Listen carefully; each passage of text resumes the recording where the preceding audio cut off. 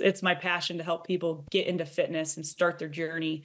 And a lot of like showing them their potential is, building that confidence that they can do it. So I think that's always step number one is building the internal confidence and the mindset that you can do this, and then you can do greater things, and you can keep just progressing higher and higher. But it definitely starts with like being confident in themselves, that they can achieve more than they think.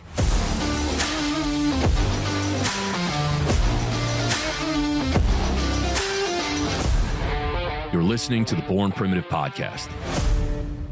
Good morning, everybody. Welcome back to the Born Primitive Podcast. Good morning, Tone. Morning, Bear. Today, we are really excited to have Katie Knight on the podcast. Katie is a total badass, is an ultra marathoner, hybrid athlete, coach, model, and won her first title at the World's Toughest Mudder back in 2021. She's competed and earned all kinds of titles in strength and endurance sports, including the Go Ruck Games, the Spartan Ultra World Championships, High Rocks events, and swimming competitions. And today we just want to get into a little bit of her journey, kind of as a competitive strength and endurance athlete. I think there's a lot we can extract from this. And prior to all this, Katie was a four-sport athlete in high school and also a Division I hockey player. So comes with quite a background in human performance, and just overall a total badass. So Katie Knight, welcome to the Born Primitive Podcast. Thank you. Thanks for having me. So, as we kind of introed, quite the background. So I guess from the beginning, four-sport athlete, what led you down the path of kind of being a competitive athlete, it kind of pursuing so many different disciplines? Yeah, so growing up, it was all about athletics. So I'm one of 6 kids. We all played sports. My parents coached me. My mom coached me in basketball. My dad coached me in hockey all throughout, childhood and up until college, essentially. So was always pretty dedicated to fitness and sports. My mom and my aunt had a fitness company. So they taught like musical aerobics way back in the day in like the 80s and 90s. So I would say fitness has always been very important in my family. Nice. And after college, you're a Division I athlete playing hockey. When did you kind of get that itch to kind of pivot and go after these crazy endurance sports? Yeah, that's a good question. So right after college, I got into like CrossFit. My mom got us all into CrossFit. So I did that for a couple years competitively. And then some buddies of mine at the gym were doing the rim to rim to rim in the Grand Canyon, which is 50 miles over 10,000 feet of gain. And I was like, I want to do that. I don't think I've ever run more than a half marathon at that point. And so that was like kind of something I wanted to get into. I knew I had like an endurance background a little bit and I was capable of doing so. So kind of got into ultra marathons, started running trail ultras. And then some of my friends did Spartan races at a pretty high level. And so my first Spartan race was in Tahoe in 2021, 2 months before I won World's Toughest. So I went and did that. And then that qualified me for Spartan Ultra World Champs, which is a 24 hours obstacle course race. And that was in the mountains of Telluride. And so I did that. I took second on course. And then a month later, I did World's Toughest Mudder. So it was kind of just like I was all in. And that was my story. So let me get this straight. Kind of on a whim, you were like, yeah, let's go do that 50-mile canyon run with some friends. It sounds like a good time. And that's what got you hooked in it. Did you have like an endurance background to run that race? I mean, like just to hit a casual 50-mile with 10,000 elevation change, like were you just from your years of training, as an athlete, were you able to just get it done, or did you have to train for that? I had heard they were doing it probably a couple months before. So I put in some volume, not a whole ton, obviously, in 2 months, but yeah, I don't know. It was just something that I wanted to try and I wanted to do. And I loved it. I loved being outdoors. I loved trail running, which is what I do essentially every day here in Boulder. So yeah, it kind of just like sparked my interest. And from there I was like, yeah, this is cool. I want to do it. Did that click quick for you as far as that volume of running? I mean, that's a different animal, even as former athletes ourselves. It's one thing even to do a half marathon, but as you start to get above that, I feel like even the systems you're using in your body are very different. Was that something you were able to kind of step into really quick, or did it take I mean, you're really good at it now. Was that something that took a while to really get comfortable, or did it kind of happen naturally? I would say like building up the muscle strength, because obviously you use different muscles and it's a lot of fatigue on the body. That took a lot of training and building up for it after that first initial one. And then I put in more time on my feet, which makes a huge difference. But yeah, mentally, I knew that I would like that's something I could kind of just jump into and kind of rip my way through, as I've done with most races that I've never had experience with. I've done swim run world championships, which is this one's crazy. It's 40 miles of running total and over 6.5 miles of open water swimming. You're swimming in between islands and then getting out and running those islands off the coast of Sweden. So like that's something I had never done before. But with a little bit of training and just like the right mindset, I think that really anything's possible. And did you have any in those early stages that I guess broke you might be a bit of an exaggeration, but that you realized, oh shit, this is like another tier of training in order to get ready for it? Are there any in your early history when you started kind of getting into these that you can recall that yeah, broke you a little bit? Yeah, I mean the 24-hour races, that's a whole different ball game. Those are pretty tough to conquer. The one that was in Telluride, it was like middle of the night, and you essentially start at 9,000 feet and you climb to 11 each lap. So there's 6-mile loops, 20 obstacles a lap. And I was climbing the mountain on one of the laps I was on, and I was like, wow, this is tough. Like this is going to take some extra mental grit to get to the top of this mountain on this lap. So there's always things like that come up in races.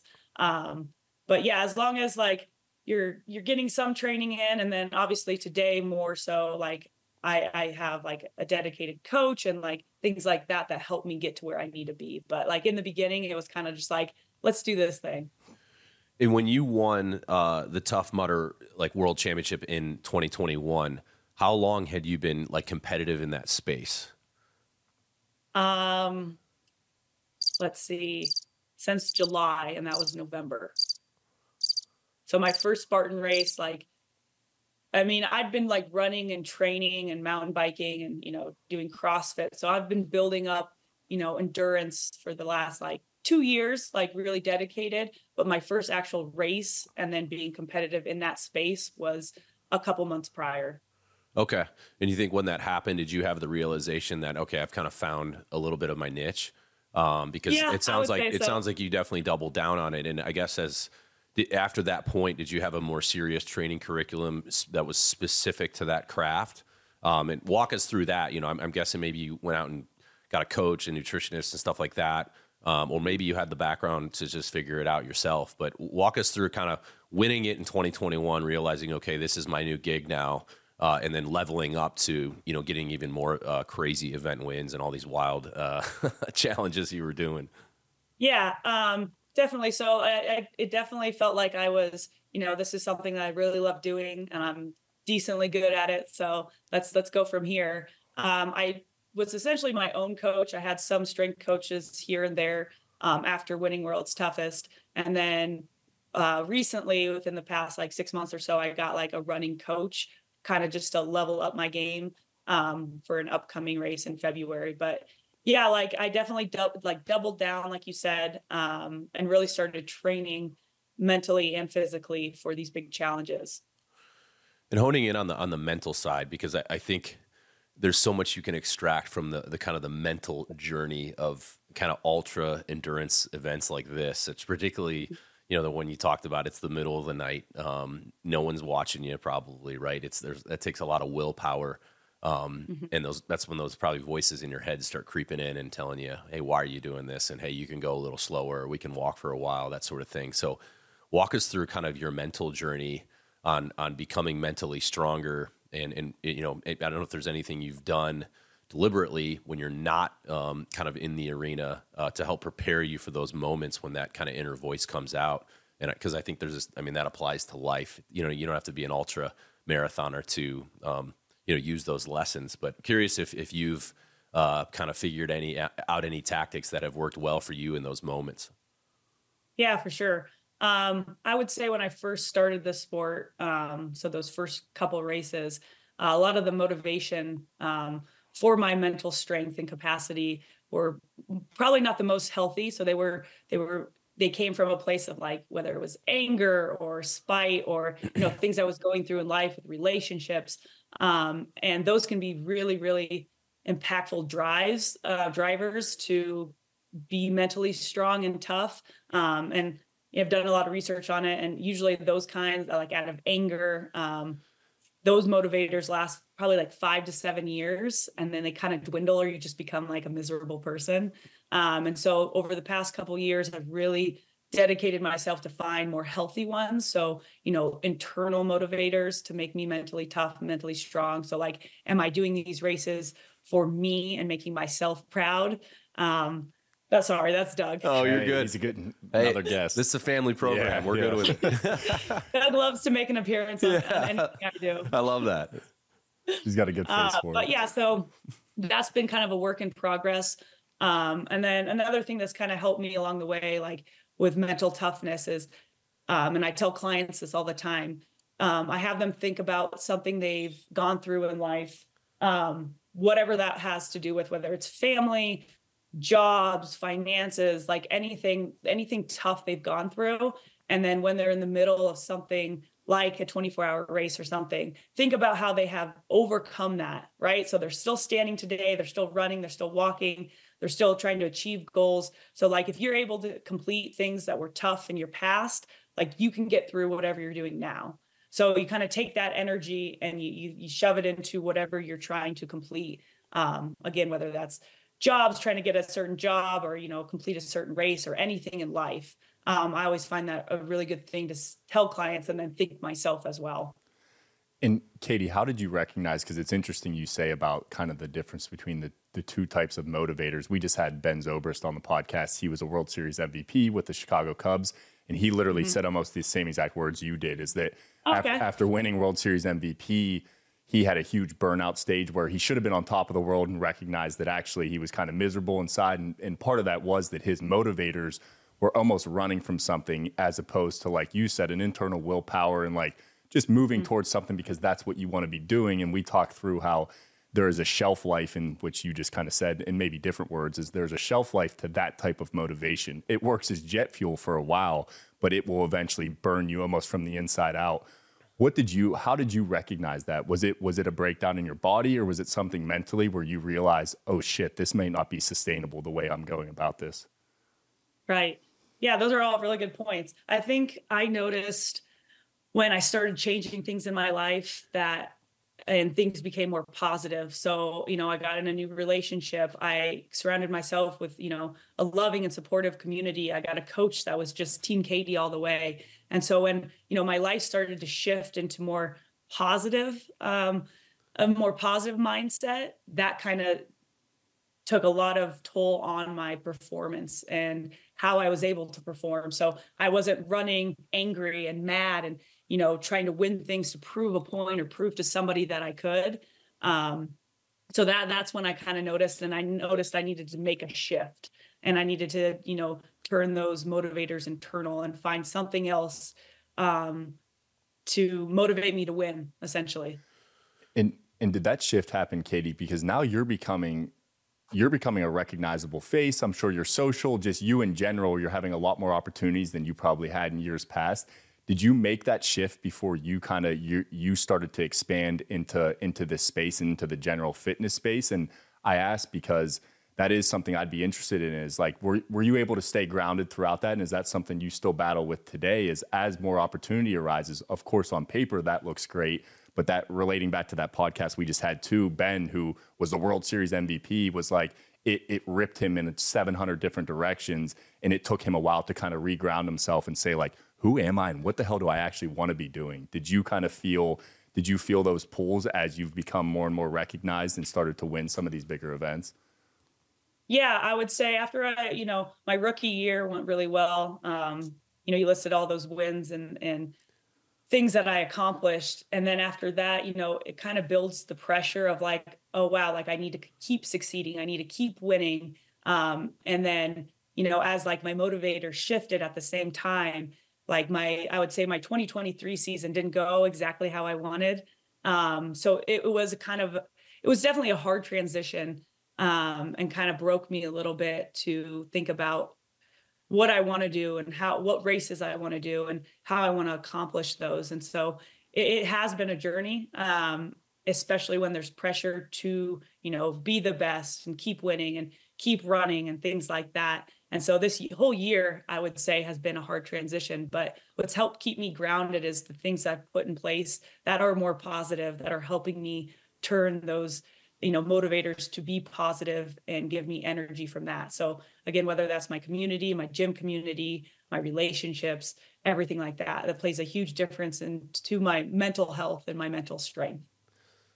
Yeah, I love what you said about, just the theme of where your source of motivation was coming from, because I believe that leaning into some of that early motivation to prove someone wrong, or, I think that's a great thing. And I think anyone that needs a kick in the ass, use that, right? Because that's what fueled a lot of me as as a young high school athlete. I had a chip on my shoulder because there were people telling me I couldn't do this and this. And you know what I mean? I said, watch me, I'm going to go live in the weight room and I'm going to eat like a horse. And in 3 years, it's going to be a different story. And that's what happened. So I think that, that can be a good thing, but yes, you don't want to be that person with a chip on your shoulder your whole life. Because then eventually, and it's like, what's it for? But internalize it and use it. But at some point, it needs to become a bit more nuanced and maybe, from a different kind of spirit. And that's it's cool that you came to that realization.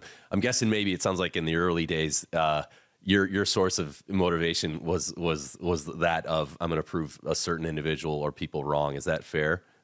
Yep, absolutely. Do you want to elaborate on that or no? Yeah, I mean, it was a past relationship where that race and Telluride I was telling you about, climbing that mountain, kind of breaking down halfway up. I had just broken up with a boyfriend, and I was angry. And so all that motivation came from, watch this, right? I'm going to prove you wrong. I can do this without you, without your support, whatever that was. But yeah, that's definitely where it came from. Nice. Maybe we'll get Taylor. Yeah, motivators are pretty interesting. So I used to be, actually, before all of this, at a college, I was an elementary school teacher. And so when we work with kids on like what motivates them to do well in school, like all of what we're saying plays into that. So, you can have the motivation to, make your parents proud, or for, certain external accomplishments. But what we really try to train into kids and let them know is that, you're going to go a lot further in life if you're doing this for you. Like you're working hard, you're studying for this test, you're doing all these things to make yourself proud. And I think that people look past that a lot. They're trying to get external validation instead of looking inward, and that's going to take you a lot further in life. Yeah, go ahead. And so you were an elementary school teacher. When did you then, was it a slow transition into what you're doing now, or was it kind of a clean cut where you won one of these races and then recognized like, oh, this is what I want to be doing? Yeah, so I've had quite the career journey. So I was a teacher, and then I realized what makes me happy every day, all day, is fitness. So I became a CrossFit coach. I worked at a pretty big CrossFit box here in Colorado. And from there, I was like coaching, and then I was also training for like CrossFit comps, and then slowly into more so ultra and endurance races. And it was kind of like a clean cut where I was working for Google as a full-time personal trainer and coach. And I just decided that in order to take this more full time, I needed to cut one of my jobs. And so at that time, I was like essentially doing 4. I was working for brands, I was training, I was an online coach, and I was working for Google. So I had to cut one of them in order to make time to take this really, to the next level. And so I cut that out. And since then, it's been just training full time. Do you have any gnarly race stories? Like anything come to mind of when you were just like, holy crap, what am I doing? Like, how did I get here? Yeah, actually. So, and this is on my social media page, and it's pretty gross, but I was doing 2 back-to-back 50Ks last fall up in Buena Vista in Colorado. So at elevation, and I had just done the swim run world championship. So my feet and toes were already pretty gnarly looking. And that was the Sweden one, 6.5 mile plus 40-mile run. Yep. Okay. So my feet probably were not in the most healthy space. And so the first 50K went really well. I got second on course. And then the next day was a lot of climbing. So it was like 8,000 climbing and then just straight down for like 4 to 5. And about, I would say 10 miles into that race, I felt like my toenails detach. So I've been there. I'm running. Not a good feeling. I still have quite a few more miles to put in. And I'm like eventually just walking the whole thing because like my toes hurt so incredibly bad. And I get to the finish line and the medics come over and things like that. And they're like, we should take these off or they're going to get infected. They don't look great. And so basically right at the finish line, they gave me a couple shots of whiskey. They put in a way too big of a needle for Novocaine in the back of my toe. And then they just tore them straight off.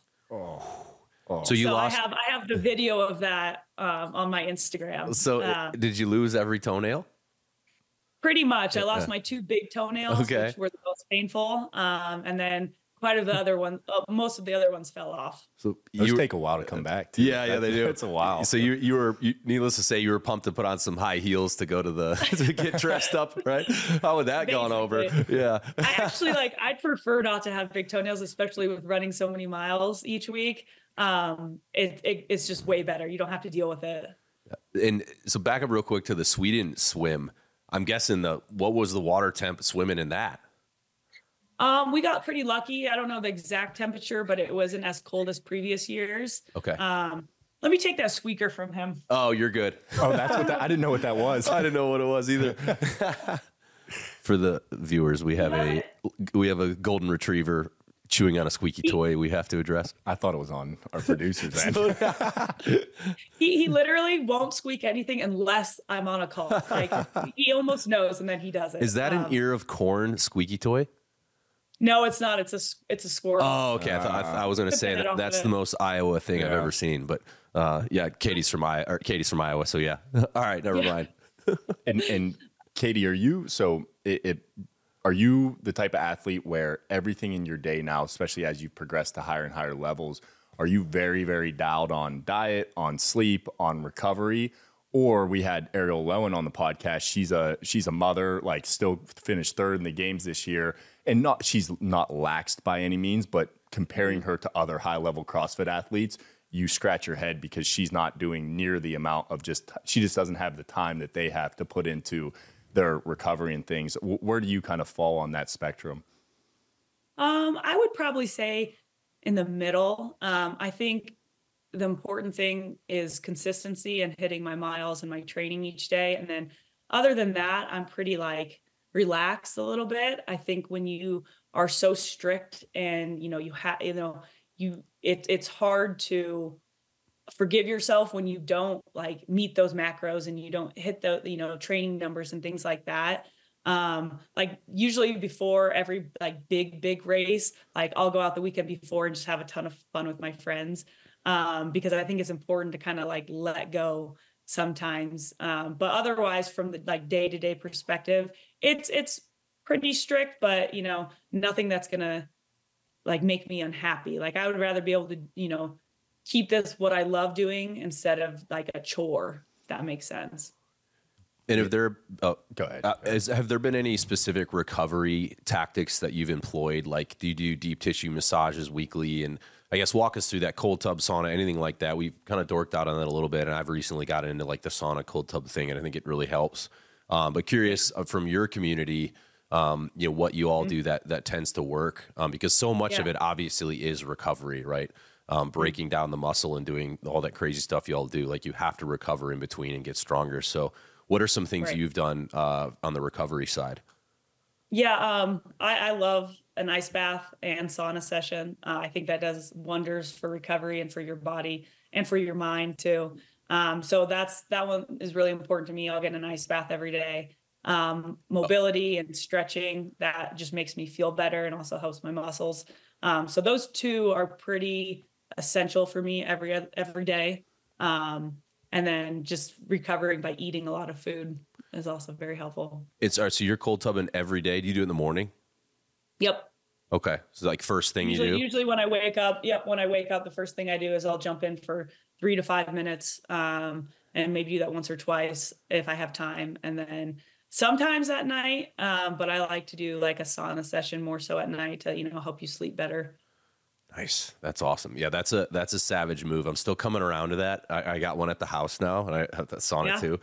And I'm more doing them at night, but man, I want to make that the morning routine, like 5:30, and you have like alarm goes off 5:30, and you have 5 minutes to get in the tub, and there's no negotiation. I'm getting around to that, but it's like, man, that's a great way to set the tone, and obviously, the physical and mental benefits too. Well, kind of like it wakes you up as well. So I find it hard to take ice baths at night because it kind of, it wakes you up. But yeah, when you do it in the morning right away, you kind of get it over with as well. Okay. And what about like deep tissue stuff? Yeah, so I see a PT and do like massage body work, probably like every other week or so. Yeah. Anything for sleep hygiene? I don't think so. I think I sleep pretty well. I sleep usually like 8 to 9 hours a night. Katie, something I'd love to dig into a little more, just because you're an individual that pushes this to the extreme, is kind of the human body's ability to adapt. And kind of it's interesting because like the word overtraining gets thrown out a lot. And of course, I think given wherever you're at on the training spectrum, burying yourself into the ground certainly is not the answer. But you, and I know you do a lot of coaching, it's like, how do you go about kind of scaling people and getting them to see potentially that, guys, you have so much more potential and so much more capacity than you could ever imagine? That doesn't mean you're going to do it tomorrow, but like, let's develop a program and some systems to maybe get you there in the next 2 or 3 years. And of course, for each individual, that looks different. But how do you kind of approach that as somebody who's expanded your bandwidth so far, when you're maybe working with somebody that even getting in the gym 2 to 3 times a week is challenging? Yeah, that's a good question. When I was, being a full-time trainer and coach at places like Google or Oracle, like corporate health and wellness, you have a lot of that. So you have people who have never even walked into a gym, people who have never done a squat before. And those are my favorite people to work with and train. There's not a lot of ego. I've worked at CrossFit, helping people set PRs and things like that. But it's my passion to help people get into fitness and start their journey. And a lot of like showing them their potential is, building that confidence that they can do it. So I think that's always step number one is building the internal confidence and the mindset that you can do this, and then you can do greater things, and you can keep just progressing higher and higher. But it definitely starts with like being confident in themselves, that they can achieve more than they think. Yeah, and it feels like to me, even just at the gym this morning, sometimes I shake my head, and I'm not judging them, but some trainers, it makes you scratch your head when you see individuals like yourself that are at a very high level of fitness. You know how to scale things in a way that's reasonable and create a program so that that individual that maybe has never been into a gym, you're not going to have them back squatting on week one. It's like, hey, let's at least get you moving a little bit, get you to recognize what it's like to have your heart rate elevated.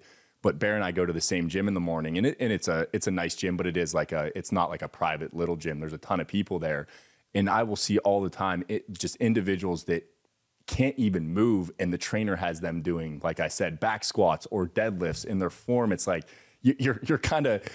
I'm happy that they're in there, but they're going to be so discouraged when they feel how their body feels after that one session, as opposed to like, hey, maybe do some sled work for the first just month, just getting them to learn how to use their lower half. Is that something you recognize at times within the fitness space as well? Oh, for sure. I've seen, all of spectrum. That plus more. Yeah. Yeah, you definitely have to meet people where they're at and then go from there and then point them to the next thing that they need to do. But yeah, you have to start at a very elementary level, and to get them excited about fitness, to want them to come back. Otherwise, yeah, they're going to be super discouraged. They're not going to, want to try. So yeah, that's definitely the first step. Well, and think about that poor lady that just did back squats for the first time in 20 years. I've almost. She's not going to be able to walk down the steps for 4 days. I mean, anyone, I don't care who you are. If you haven't squatted in 10 years, it's bad. You put 135 on for us and you 5 sets of 10, you're not walking for 3 days. No. So that poor lady now thinks this is normal, right? Oh, this is just all these maniacs. They just walk around this store all the time. And you're like, it's never going to be like that ever. You know what I mean? So it does, you know, I totally agree with you. And you don't want to set up an environment that people want to get into the gym and get after it. It's not this big scary thing. But that surely probably does not help the cause when day one we're hitting back squats 5x10. It's so normal too. Yeah, It's crazy. Yeah. Damn. So you recently got into the tactical games. Talk to us about that. Yeah, so it's always been something I wanted to try. And then I finally just like jumped in and did it. So I was back home in Iowa last summer for a couple weeks. And there was tactical games happening probably like an hour from where my family lives. And at that point I didn't have any of my own gear, any of my, like it's handgun and rifle. And so I didn't have either of those. But both my brothers are in the military. And so I borrowed all their gear. So we just drove out there. Not a lot of experience with shooting targets. And so that was different, especially with the elevated heart rate. But I had so much fun. And so then I was pretty hooked. And then I did the team event, I think a month or two later. So the fitness aspect of that event went really well. Like my scores were like the top 1, 2, and then you'd get your shooting cards back and I'd be like, oh, and drop to the bottom. And so like, I would realize I had a lot of work to put in. So my dad has a farm out there. So my brother and I just practiced every day doing like our own drills, running and then shooting and, you know, body weight movements, stuff like that. But it's a lot of fun. It's a cool event. They run it super well, it's super safe. I was impressed. And is that something you're going to add to your arsenal? Like, are you going to lean harder into that, or will it be kind of more of a do it for fun? I have quite a few on my race schedule for 2024. I'm going to need to put in a lot of work and time. You do get red dots on your handgun now, which is different. So it was iron sights. Okay. So that made it tricky. But now I'm definitely going to lean a little harder into it just because I had so much fun and it went pretty well. So, it's a challenge that I definitely want to take on this next year. And I know you said you had brothers growing up and they're in the military now. So I'm sure, did you grow up shooting guns at all? Was hunting a part of, like, were you at all comfortable with a handgun or a rifle, or was that something just completely brand new? Yeah. Growing up in Iowa, that's kind of like the norm. I mean, all my family like hunted white-tailed deer in Iowa. So I was comfortable, but when you put that with fitness and running around and you know, lifting heavy things, it's nothing that I've ever done before. So that was new, but I was definitely comfortable with the whole premise of it. And I'm assuming, I don't know a ton about the tactical games. I'm assuming it's probably better to approach it the way with your skill set where you're extremely fit in learning to shoot rather than really good at shooting and trying to get the fitness part. Would that be a correct assumption? Well, like, physically it's probably easier. So like I wasn't dying, right? But some of like the people who win the tactical games all the time, not all of them, but a lot of them, they are just sharpshooters. They're so good at shooting. And so like their fitness might not be, you know, near the level of some of the other competitors, but they can shoot. So that really helps them. But getting started into it, I would say like having a pretty good like endurance fitness background helps you survive the events. And with everything you've kind of with even now the tactical games and then the Go Ruck and the Spartan races, something we've talked a lot. We had a episode, Winning in the Gym. We just kind of talked through our background as athletes, him in the military, of just like what training modalities and programs like we feel like can give you the most bang for your buck in different phases of life, whatever you're trying to achieve. With you having been exposed to so many different modalities, is there one, and I know right now it seems like running is really a focus. I know you said you were in CrossFit, that kind of you would say has the best trickle down to just being overall as fit as possible? And I know this is a loaded question. There's not one right answer, but what modalities that you've exposed yourself to would you say kind of have the most bang for your buck as far as being an overall like aerobic athlete, strength and anaerobic? Yeah, I mean, I would say running. Like running and my capacity and volume in that area, and also like biking really helps me in things like the gym, where if I'm only lifting weights and then I go try to run, that doesn't help me as much. So in all the events and competitions I do, if my aerobic capacity is very high, I will do pretty well. But I would say running has helped a ton, and then strength training too. So there's a lot of runners out there, and even in, Spartan races and obstacle course racing, that don't have the strength and the muscle endurance, and that's kind of their hindrance. And so having my start more so be in weightlifting and strength training like CrossFit, that has kind of helped a ton, where just running alone probably wouldn't have. Yeah, I think that's critical. I was gonna politely push back until you said that, because a lot of people, all they do is run. And again, if it's better than nothing. Like if you're going to do it, of course. But as far as like a well-rounded, individual, even with appearance, I hate to say it, like if you only run, you're going to have a very specific physique that will look a lot different than someone that runs and then goes hits weights a few days a week. Like that'll be a completely different look. Guy or girl, doesn't matter. But the fact that you've, of course, blended both. Now it gets tricky with the ultras, because obviously muscle is heavy, right? And it uses up a lot of oxygen. So I'm sure you've had to find that balance. Especially like with the guys, some of these guys are running, they're like 130 pounds and I'm 240. So like, I'm never going to keep up with those guys in a foot race. Right. So, right. But at some point, if we got to move a boulder at that, Tough Mudder or whatever, they might be sitting there for 2 hours. And then finally the tortoise is going to come up out of the rear. Yeah. Right. So I guess it depends on the event, but it sounds like you've been able to find that balance of, not doing too much strength, work where you've, kind of bulked up and then it's using a bunch of oxygen and it's heavy. But you've been able to have enough strength to kind of have a competitive advantage against those people that are just, all they do is just run hundreds of miles and they never put in the weights. Yeah. I mean, I'm still way bigger than most ultra marathoners or runners. I show up to, start lines, and I've been told 1,000 times, like, you don't run ultras. Or like, you run ultras? Like, it's always a question because of how I look, that I have muscle. But yeah, I'll take muscle any day. It is a little more tricky when it comes to like 24-hour races, because I'm going to need to fuel a lot more, because runners who don't have muscle, they don't need to feed anything. And so they're not feeding their muscles to keep going, so they can get away with, eating applesauce and baby food, where like I really have to eat like Uncrustables and pizza and things like that to keep me going and keep me fueled. But yeah, I make sure all my clients, no matter if they're just, training for a 5K or running, that they do strength training and they lift weights, because it's very important. It's funny, I was going to ask, what does nutrition look like on one of those ultras? Like when you say you eat pizza, is that something you have in your bag, or are there stop points where somebody will hand you a piece of pizza that you can eat while you're running? And like how does that vary depending on the race? But as I've always thought through those races, I'm like, damn, you've got to be eating a decent amount of food to maintain that for 24 hours.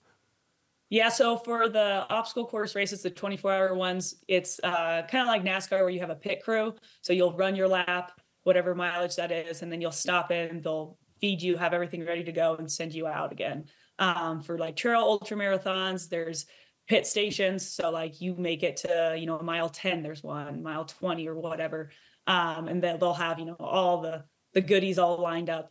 But yeah, fueling is probably the most important. So you can be in really, really good shape and, be set to win it all. But if you don't fuel and you bonk or you break, it's really hard to come back from. So I do a really good job hydrating.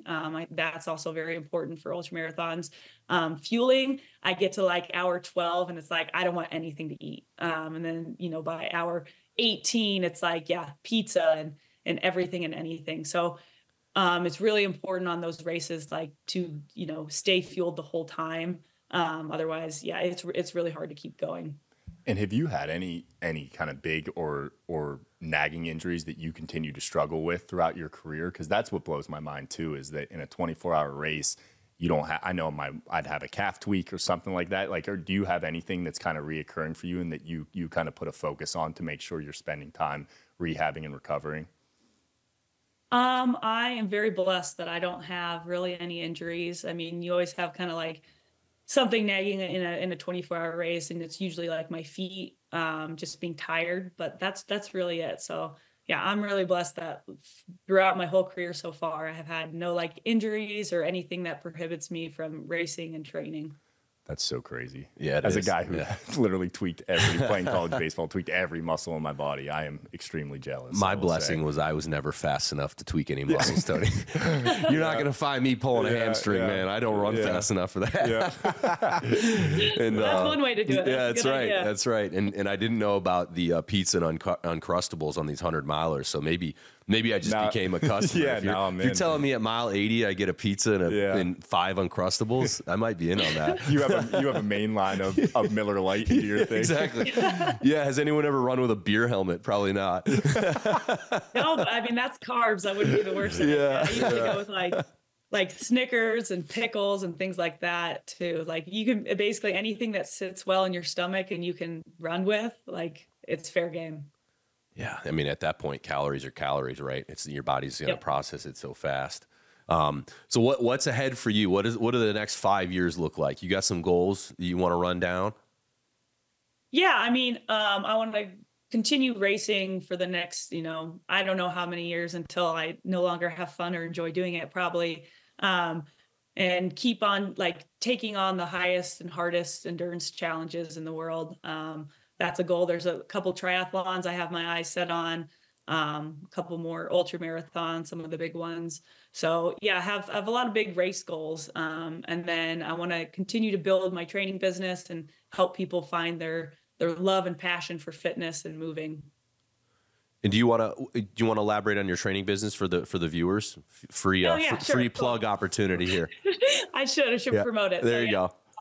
My company's called Nighttime Training, and I train athletes who want to compete in the OCR space like I do, who want to do just trail races. And then I have a lot of clients who just want to get back into the gym or start their fitness journey for the first time. So it's a wide range, and it makes it a lot of fun. So I have a couple programs you can sign up for. They're not customized, but you get access to them 6 days a week. And then I have a lot of one-on-ones as well.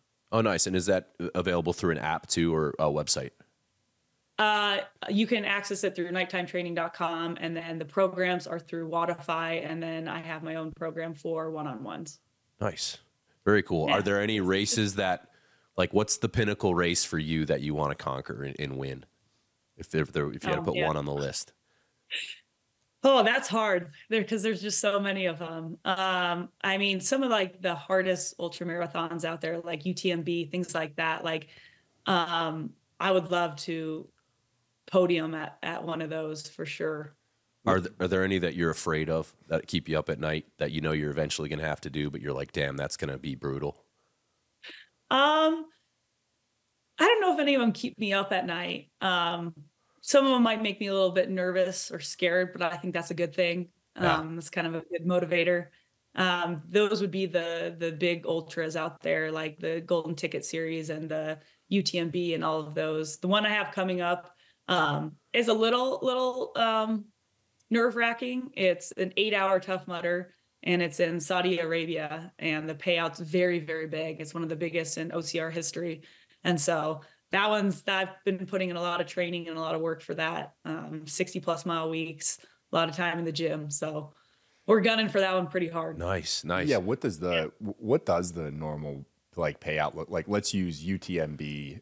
That sounds like that's kind of like a tier 1. What does the normal payout look like as you kind of go from a bigger one like that to then maybe a medium size to a smaller size? It kind of just depends on the industry or the brand that's having the race. So like Spartans, in World's Toughest Mudder used to be 10K for first place, and then 5, and then 3 for second and third. But they all just kind of depend. It can be, some of the like High Rocks events. I don't know if you guys heard of that race, but those don't really pay out. And then the World Championships will, to I think 15 or 20,000. So like kind of small. And then there's tons of races that pay nothing. So, except for, some pride and some ego and some bragging rights. What's that Saudi Arabia one that you just mentioned? How much does that pay out? First place is 80K. So nice. Yeah, that would be ideal. So we're gunning for that. Do you know Joe DeSena by chance? Yeah. Okay, we had him on, the founder of Spartan Race. He was on the podcast. I saw you guys had him on. Yeah, he was awesome, and just same wild stories of. I mean, I don't remember the last exact one? stats, but he did how many Ironmans in like 2 weeks or something, or 7 or yeah, something. it's something crazy. And then he did. I mean, and then he ran the Iditarod, Yeah. like the 500-mile leg of that, and just obviously.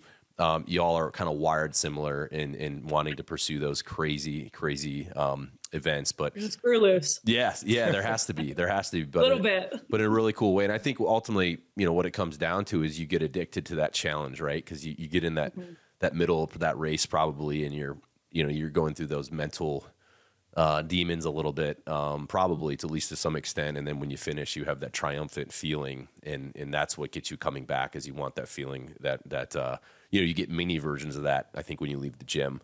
Right. But to a way bigger extreme, you experience that high on a major race, because the low was a lot lower, I think. Right. And that's a barrier to entry, right? Not a lot of people are willing to put themselves through that. But only a few select, group of people know what it's like on the other side of it once you're done. So, mad props to you for what you're doing. It's super cool to see kind of how you, in a way, stumbled upon it on a whim. And I think it's a testament though to your mentality, because, and hopefully maybe this is a takeaway for the viewers and us as well. But like, had you not been like, yeah, that 50-mile canyon run, like, that sounds cool, let's do this. Had you been someone that wasn't willing to kind of take a chance and put yourself out there, the trajectory of your life from that point probably would be totally different. Not to say it would have been bad. But I think a lot of us are afraid of failure or embarrassment or any of these other things. But you were just kind of like, screw it, let's go for it. And of course, in a way that mentality could get you into trouble, but I would say that's a fairly risk-free effort, because worst case you stop and you know what I mean? It's not the end of the world. But I think a lot of people are deterred from challenge, and rather prefer the status quo. Before you know it, 20 years have gone by, and you don't have much to say for it. So I think for me, that's the coolest part of this whole episode, was that little nugget you snuck in there on how it all started. And that's a testament to your mentality. And I think that's why you've been so successful. So thank you for sharing that. That fires me up. Yeah, I think it's a testament to, go ahead. I think a lot of people don't want to experience that, like, rock bottom or that struggle or that failure. And so it stops them from even wanting to try. My sister just gave me this really good quote. I don't know who it's by, but it goes, "You'll learn more lessons at rock bottom or in the valley than you will at the mountaintop." So it's like that struggle, and that I think people can get addicted to as well, of like wanting to try and building and training, because that's the real struggle, and that's where we learn a lot about ourselves. And so training for these races, you might win, you might be at the mountaintop, but the lessons learned were definitely on the way up. Yeah, I was just going to say, I can tell just from a couple of things you said too, that you have an ability to recognize what actually excites you and what brings you a level of enjoyment, and then not being afraid to pursue that, even if on paper it may seem silly. And I don't know specifically about your case, but when you're a teacher and even as a CrossFit coach and stuff with Google, I'm sure there had to be some part of you that was like, wait, endurance race, like maybe you did the first one good, it kind of set your soul on fire, and you're like, wait a second, I like that. So many of us, it's very easy to be like, oh, that's an endurance race, there's no payouts for most of them, like that'd be dumb to do that, as opposed to like, no, that inspired me, I felt a weird connection with it, I'm going to keep pulling at that thread. That takes courage. And I've heard you say a couple times, well, when Bear asked, like, what are you going to be doing in 5 years? It's like, well, when I'm done enjoying it, I'll move to something else. And I think that's a huge lesson too, is to kind of recognize those pivots within your life, because I do think your internal compass gives you a sense of when you should double down on something, or when it's time to, hey, move towards this that you've been thinking about for the last 3 years. Oh yeah, for sure. Always listen to the gut. I don't think my gut's ever been wrong. And sometimes I don't listen to it and steers me in and I go a bad direction. But, when I listen to it and I listen to what I love to do, I think things kind of just flow. And, I've been really enjoying this whole process and racing in this industry. And it's opened other doors and allowed me to do things I probably never would have otherwise. So yeah, it's been a fun journey. Cool. Tone, anything else? No. Well, Katie, it's been a pleasure. Thank you so much for sharing a bit of your story. We'll be rooting for you. We wish you the best of luck. I know you got a lot of challenging endeavors ahead of you. So, but you got your head screwed on right. I know you're ready for those moments, and you're going to absolutely crush it. So, and when's the Saudi Arabia race? End of February. Okay. My all birthday right. week, actually. Okay. So that's coming up. Yeah. Well, cool. We'll have to keep an eye on that. And for the listeners, make sure you check out nighttimetraining.com. That's KNIGHT, and follow Katie on Instagram. She puts out a lot of really good content. But yeah, we'll be rooting for you. Hope we come back with a W in Saudi Arabia. And thank you so much, Katie. Cool. Thank you guys so much. It's been fun.